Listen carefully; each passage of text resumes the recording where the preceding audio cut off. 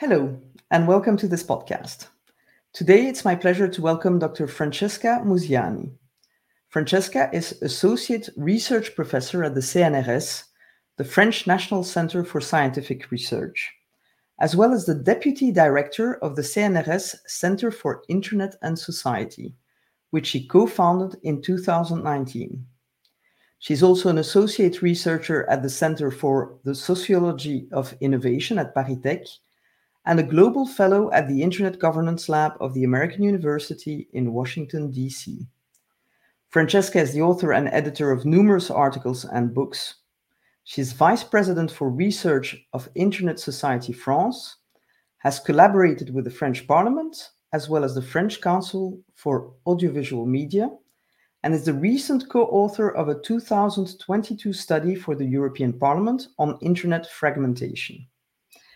Okay, Francesca, you know about our 3+1 format. You get 3 questions and 1 soapbox moment at the end. Let me put the first question on screen and read it out loud. How do you interpret the relationship between users accessing more content and services online and the impact this may have on telecom operators? Thank you very much for inviting me, and it's a pleasure to be here. So to answer this question, I will first say that, internet users are doubtlessly accessing more and more content and services online than they did 5 years ago, 10 years ago. However, I would like to point out here that one should be careful of not letting this assertion turn into a broader misunderstanding of what the internet is, how the internet is structured, and how it can work. Already in the past, and actually this has led to other problematic regulatory proposals in the same area in the past. There has been the assumption that content providers are causing traffic on broadband networks, and they should be compensated somehow. So, however, I would say that broadband users are requesting this traffic. However, they do already pay their broadband providers to deliver this traffic to them. So, forcing content providers to pay broadband providers for delivering this traffic to their subscribers basically would just result in broadband providers getting paid twice for the same service. So this is something that should be taken into account. And it should also be noted, like a second aspect, the internet consists of more than the broadband networks that users typically employ to connect to the rest of the internet. There are a number of entities that operate their own networks independently of these incumbent telecom operators. The several European institutions, the European Commission first and foremost does so, but then also universities, the governments of most European member states, multinationals, and so on. So we should also take care of this. So the relationship between the fact that users access more content and services online as they did before, and the impact on telecommunications should be nuanced somewhat, at least in these 2 respects. Okay, so basically, it's not content being pushed to users; it's users pulling content because they want to see it, which is good and saved us all during COVID to a certain extent. And also looking at the whole value chain and looking at all of the users and producers of content, which actually made me think that it's true that with all administrative services also going online, obviously, those are also important providers of content, not as exciting as Netflix, but certainly important providers. Let me then switch to the second question where you already hinted elements of answer. What are the inherent dangers, if any, of big tech being requested to pay for the network of telcos? And I'm mindful of the fact that you wrote that fragmentation report for the European Parliament.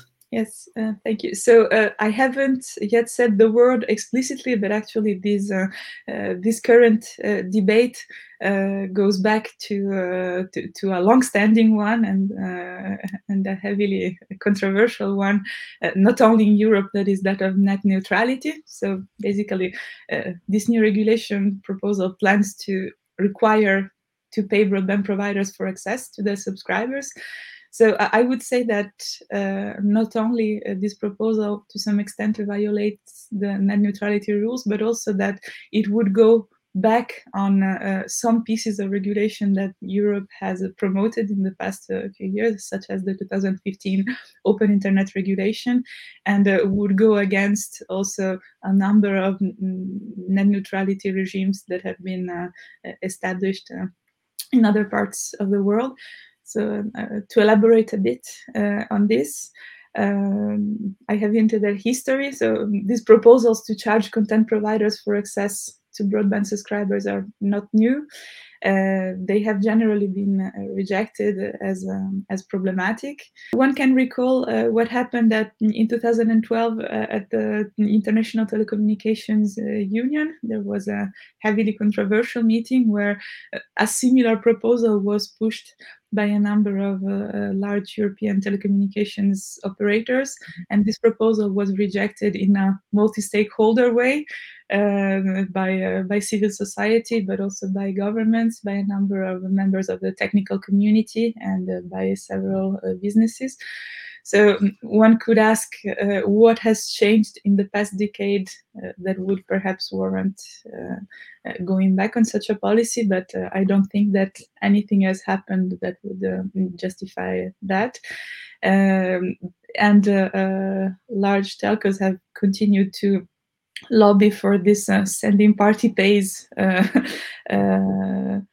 normative, while they could have chosen to some extent to invest those efforts in new services or in innovating some of existing ones. We should also point out that there is currently a transit and peering model that allows for some competition in digital markets, and adopting this new proposed model would really, in this sense, harm Europe's digital agenda because it would go against its commitment to openness, and would really cause problems and break this competitive market for peering. And finally, so we can mention the Open Internet Regulation that has been there for a few years, and among other things, it stipulates that there is a right for end users in Europe to have access to information and content distributed to them, use and provide applications and services of their choices. So this, among other things, requires broadband providers to treat data in non-discriminatory fashion, no matter, regardless of the recipient and of what this data contains and where it ends up. So this is the basic tenet of net neutrality. And so charging some content providers for access to the network, but not others, as has been discussed in the past, violates the spirit and also really the phrasing of this regulation. So you've dropped the word net neutrality is at stake when discussing these proposals. I think it's good to have reminded us that they've been discussed multiple times and rejected every time, in not just in Brussels, but even in international fora like the ITU. And also, I think the fact that the principles, to a certain extent, or the philosophy that is behind the open internet proposal is that the user is the one picking winners and picking who they interact with. And it should not be the broadband provider or the content providers, because they have some have deeper pockets than others. Let me switch then to the third question, which is a bit more narrow in focus. But it's because there's a lot of discussion of who's investing what where. Do you think it is appropriate to compare the contribution of big tech and telcos in infrastructure as suggested by some? Yes, thank you. So I think that what is useful to point out in regards to this question is broadband networks, broadband providers make the argument that they are an important and fundamental part of the internet's value chain of the internet economy, and perhaps it's useful here to say that so are content providers and service providers, because in a sense they are the key actors whose services and whose content drive in some way the demand that Europeans have for broadband access. So broadband providers do receive quite substantial benefits from the efforts of content providers to create content that the subscribers to broadband actually want. So in this sense, once again, we can cite the fact that public broadcasters, governments, universities are also content providers and contribute to making this infrastructure useful and needed and necessary and thus valuable. So all these actors are in some way investing pretty heavily in internet infrastructure already, and they pay internet service providers to transport their traffic to broadband access networks, and they pay content delivery networks to store their content as close as possible to end users. And actually, some content providers sometimes perform these services themselves, which is also a good thing to remind. So for all of these reasons, yeah, I guess that if there is a comparison to be made between these two actors, it can be done in this way. We can once again, as an open letter to the commissioners, signed by several academic experts and the civil society representatives recently mentioned, is that both history and economics have shown that these fees actually are unlikely to increase investment in infrastructure from telecoms, and there are bigger barriers to deployment than lack of funding. For example, permitting and construction capacity. And actually, the recent war in Ukraine has showed, for example, that the country's decision to move from a highly centralized internet to a more decentralized one has made it much more resilient to a number of issues of attacks on data centers, denial of service attacks, very physical harm such as fiber cuts. And so a proposal for such as the one that is put forward now would probably make Europe more vulnerable to attacks because of the lack of investment in these infrastructures and the concentration. Okay, so you see the relationship between content and infrastructure as a symbiotic one that actually, no one wants an empty pipe, and content and services do not get to users if there is no pipe. So they need each other. The fact that everyone is paying for their part to a certain extent, and that even some content service providers go further than others in terms of deploying closer to the user their content.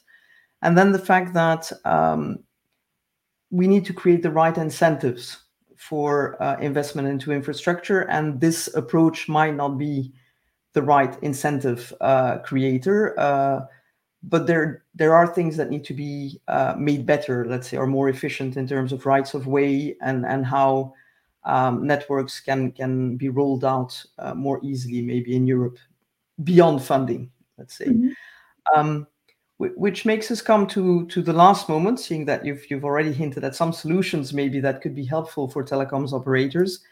the wonderful soapbox moment when Ursula von der Leyen, President of the European Commission, and Roberta Metsola, President of the European Parliament, appear on screen, and you have 1 to 2 minutes to deliver your message, your recommendation from your experience to the powers that be in the EU here in Brussels. There is this current proposal that resembles or takes something from other proposals in the past that have been thwarted for reasons that have been discussed at length.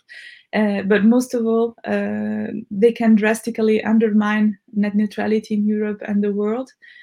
Actually, they would do so at a time in which Europe is going, for the most part, the other way, and in a good way.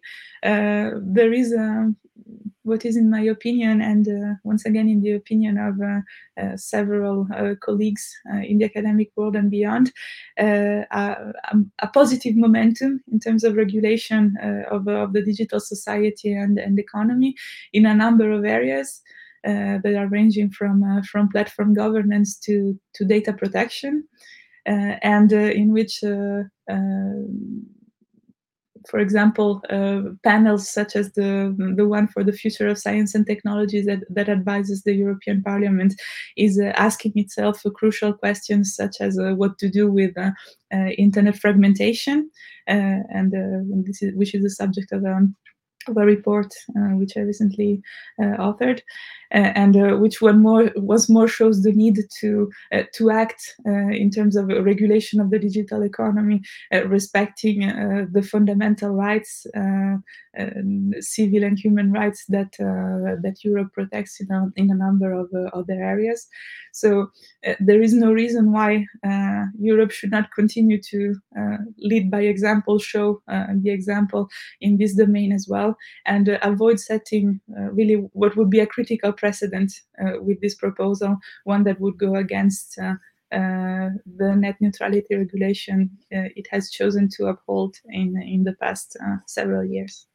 Thank you, Francesca. So basically, Europe, you've been forward-looking so far, don't become backward-looking suddenly, would be the summary, which is flattering for Europe in the sense that a lot of good things have been adopted in the digital space recently, and basically uphold that vision of users being at the center of policy making in the future. Thank you so much for your insights, and it's the start of a discussion. As we know, these things take some time in Brussels and will probably develop over the next months, and who knows, maybe we can have a follow-up discussion once we know more. With pleasure, and thank you. Thank you.